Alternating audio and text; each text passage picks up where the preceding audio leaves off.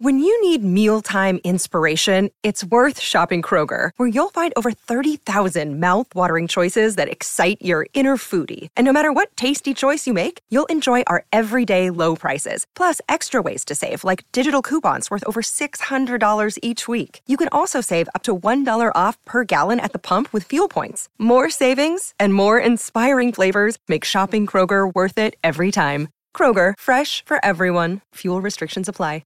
Another day is here, and you're ready for it. What to wear? Check. Breakfast, lunch, and dinner? Check. Planning for what's next and how to save for it? That's where Bank of America can help. For your financial to-dos, Bank of America has experts ready to help get you closer to your goals. Get started at one of our local financial centers or 24/7 in our mobile banking app. Find a location near you at bankofamerica.com/talktous. What would you like the power to do? Mobile banking requires downloading the app and is only available for select devices. Message and data rates may apply. Bank of America N.A., member FDIC. We would be honored if you would join us. Hey everyone, and welcome to another breakdown. Today, we finally got the first episode, the 75-minute episode of The Bad Batch. We essentially got a continuation of the Clone Wars. I really didn't expect it to take place during Order 66, or rather just before. I found it was a very nice transition and brought us up to speed as how this show is all about the point of view of the Bad Batch and no one else. The watch party was really fun as always, and I thank you guys for joining me. There were over 4,000 of you. It was great to have you all back in the room watching together at once. I will see you again this Thursday night at 11:50 p.m. for Bad Batch Episode 2, which I believe is going to be about 30 minutes long. Before we begin, I do want to say check me out on Spotify as there is exclusive content daily, including this breakdown with some added extras, and also on the Star Wars Theory forums. So the episode starts off 5 minutes or so before Order 66 on Kalar, with Depa Billaba and her clones. Now I don't know which clone battalion this is, so I need some of you sweaties in the comments, let me know. I couldn't find it. I thought they might be the 442nd, but they don't have the same markings, so it's definitely not them. And it's not the clones under Commander Gree, because they also have different markings too, so I can't really figure it out. But anyways, let's continue. Now alongside her enters Caleb Doom, who is Kanan Jarrus from Rebels. He's just a young little Padawan here. We can see this because, well, he's young, and also by his Padawan braid. He brings in the reinforcements to the battle, and we see the Bad Batch enter.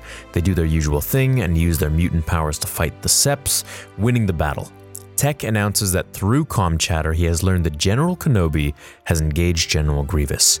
So at this point in time, this is where Kenobi is, on Utapau, fighting Grievous, and most likely has just defeated him. Some dialogue goes by, and shortly after, they run off with Caleb when Order 66 is executed, and they all notice, turning back, that the clones have turned on Depa Billaba. Caleb tries to save her, but she tells him to run away, and he does so, firing at her and killing her in surrounded fire.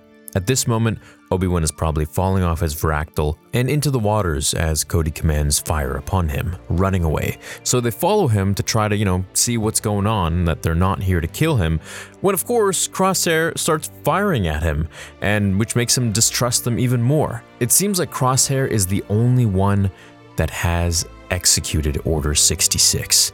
We find out why later, but essentially I'll just tell you because you've probably seen it at this point and you're here for the breakdown.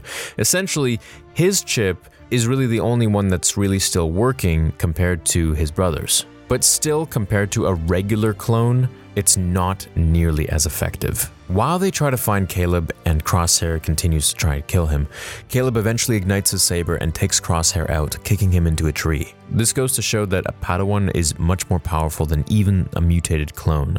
Now, had he gone up against Wrecker or maybe Hunter or someone else, it may be a bit of a different story, as Crosshair relies solely on his ability to shoot and throw things, but I digress. Caleb eventually runs away from them even after Hunter tries to earn his trust, making a massive force leap over the river. And I know this differs a bit from the comic, but this is the new official canon.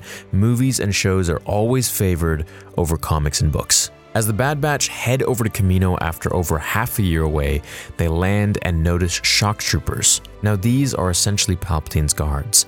They're also known as Coruscant guards. The boys are told that the war is over when they notice the body of a dead female with a lightsaber. Now last night, the chat and I were up in arms. We were trying to figure out whose lightsaber this belonged to, and I think we landed on Zat, but that doesn't really explain the purple skin, as you can see here. So anyways, if you have a guess, please comment below. I'd love to find out who is under the sheets. We learn from Tech that the Kaminoans altered the cognitive functions of clones when it comes to following the orders from the chips. Essentially, the chip takes over your mind and controls it, which we already pretty much knew.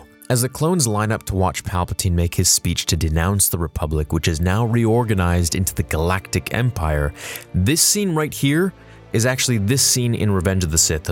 So this is where we are in the timestamp of the Star Wars universe. That means that Anakin, right at this moment, is slashing and dicing separatists on Mustafar, wiping them out. And this is right when Padme says, "So this is how liberty dies," with thunderous applause. We next meet Omega, who I and many of us in the watch party think she's a Force-sensitive clone, very possibly a clone hybrid of Palpatine, which I know a lot of you are shipping, as she has the same hair, but that's a bit far-fetched that I like to believe. But I will say that Omega means the last letter of the alphabet in Greek.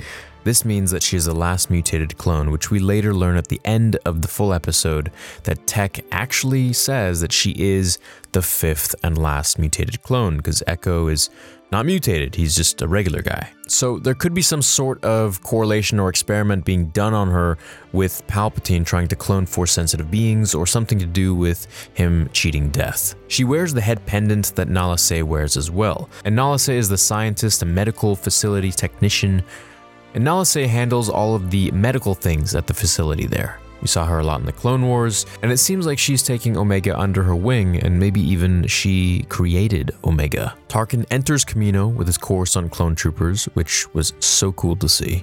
He speaks to Lama Su and says Emperor Palpatine wants to stop the cloning process and move to regular conscription soldiers. Lama Su, who is the Prime Minister of Kamino, says cloners are superior to some recruits, and Tarkin says that he'll be the judge of that, which is a very Tarkin thing to say. Tarkin elaborates a little bit that conscription soldiers are half the price of clones. The next scene is a cafeteria fight between the Bad Batch and the rest of the clones. This scene builds the camaraderie and brotherhood of the Clone Force 99 and their new friend who sits with them, Omega.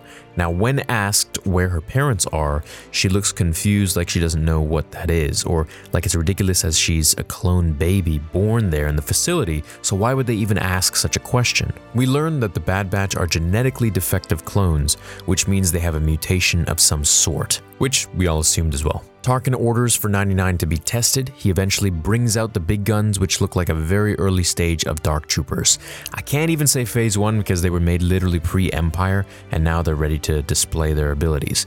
Using live rounds against them, the boys use their abilities to take out the droids pretty easily. We then learn that the Bad Batch are enhanced clones. When Tarkin inquires about them from Nala Se and Lama Su, he asks if they executed Order 66, to which the Kaminoans assume, and Tarkin gets mad, saying that that means nothing. He orders them to Onderon to neutralize a threat of insurgents. On Onderon, the boys learn that these aren't the enemy. It's just civilians and Saw Gerrera, to which a probe droid is spying on them, relaying to Tarkin their betrayal as they let them go, and realize that the Empire are pretty crazy. Crosshair grills Hunter for letting them go, and we see the division between the two.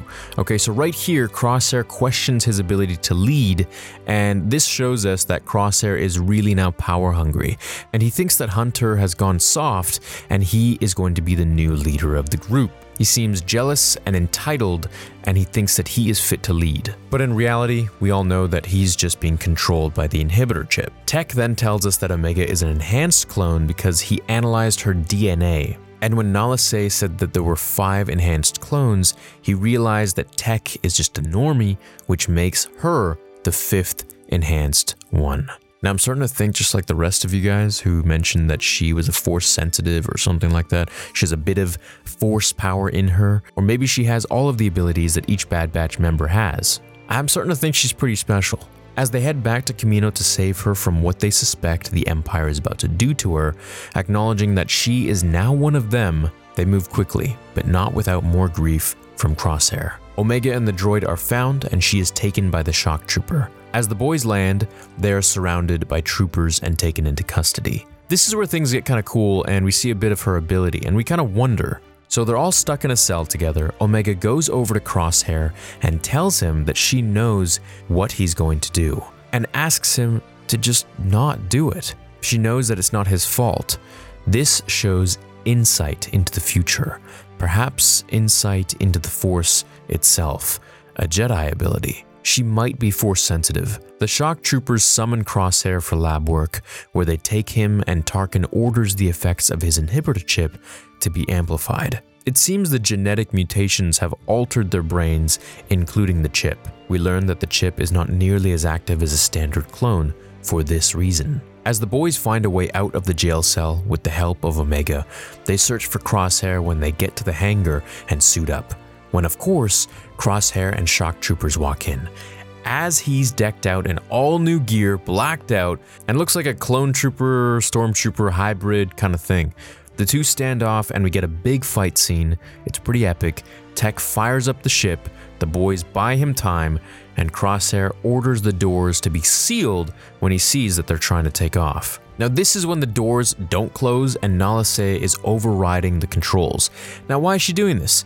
She is actually the one who saves them, and not for the Bad Batch, but to save Omega, who I gather is kind of like her kid, or what I'm starting to think is maybe her personal creation. She has a very strong bond with Omega, and obviously she doesn't want her to die, because she knows what the Empire wants to do with her. That could be to kill her, that could be to recruit her, that could be to do running experiments on her, who knows? Either way, it's not good, and if their own person on the inside doesn't want them there anymore, then clearly there must be something bad about to happen going on.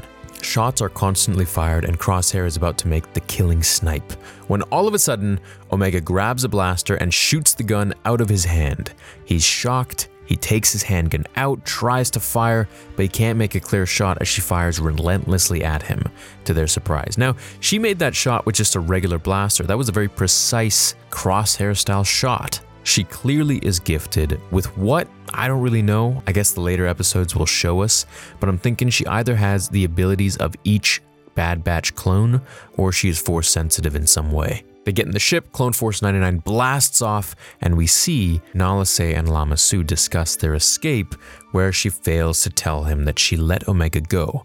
So there could be some division here that I think might happen. We could have a guy on the or a girl on the inside. Nala Se cares for Omega. This also means that she could die. She could also be a liability. So, and I'm just judging by that second look that Lama Su gave her, as if he's suspicious of something. The crew set course for J19, where they know a guy. J19 is probably Seleucami, where Cut Lawquane is. This is the clone trooper who we saw in the Clone Wars, who gave up being a clone and settled down to be a farmer. He married a nice Twi'lek, and he has 2 kids. I think they could meet Rex here because they share a mutual friend, and maybe this is where Rex went after, or maybe he went to seek Gregor, or maybe Wolf, something, who knows.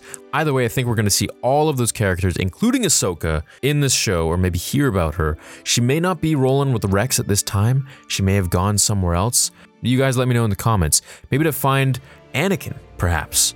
I think maybe that's going to be, her next thing is to find what happened to Anakin Skywalker, and maybe she just will never be able to finally know what really happened to him until that point in Rebels, where she feels him in the ship. This episode was pretty sweet. The beginning was such a surprise. I didn't expect to see Caleb Dume and his master Depa Billaba. It was a very nice tie-in to get us up to speed going into Order 66 and letting us know all these little timestamps, these little Easter eggs in the show.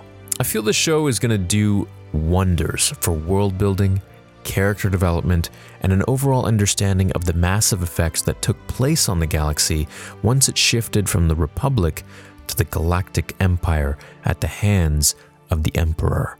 I think the Bad Batch in the end will all die. I think Vader will take them out, or someone will take them out. Something will happen to them.